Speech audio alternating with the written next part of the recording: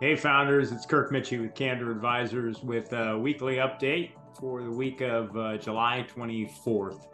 Um, so we're deep into the summer and not surprisingly, transaction volumes and activity in the M&A world is down. Now, some of that's because interest rates have gone up a lot and the buyers, especially the private equity buyers, cost of financing has gone way, way up.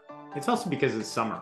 And so, we're looking at, past quarters worth of data to assess transaction volumes. But a couple of key things here if you're a founder and you're thinking about selling your business. First, the guidance we give all the time is still the same. Be clear about your why.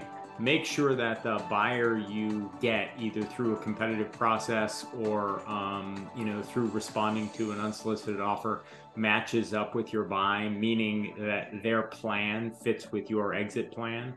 Professionalize your financials. Don't give up too much too soon.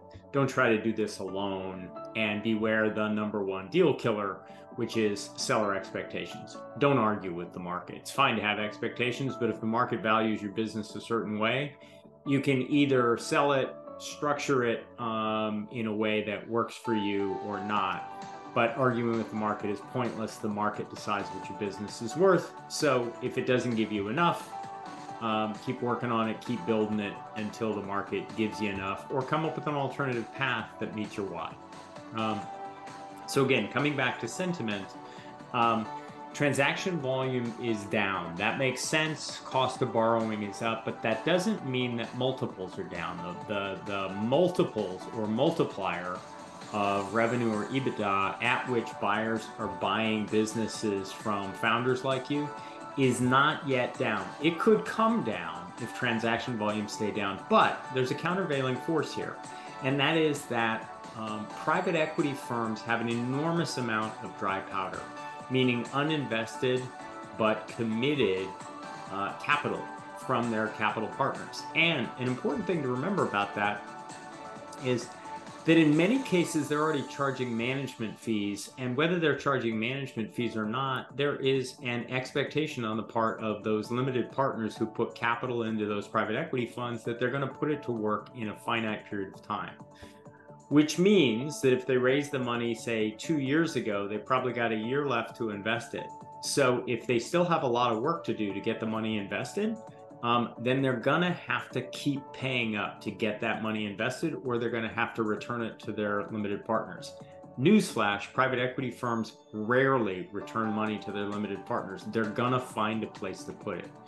Not saying hold out if a deal is close enough. Don't be Goldilocks. If it's close enough and it meets your why, then maybe it's time to proceed with that. On the other hand, if you need 8 times your adjusted EBITDA to be able to retire and for it to be worth it for you to sell, and the best offer you have is 5 times, then maybe it's worth it to wait. There's still plenty of dry powder. It's got to get committed.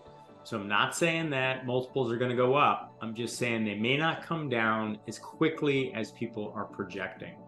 Anyway, if we can help with that or anything else, please navigate over to the insights section of candor-advisors.com. There are dozens, now approaching 100 free videos on most of the topics you're going to encounter.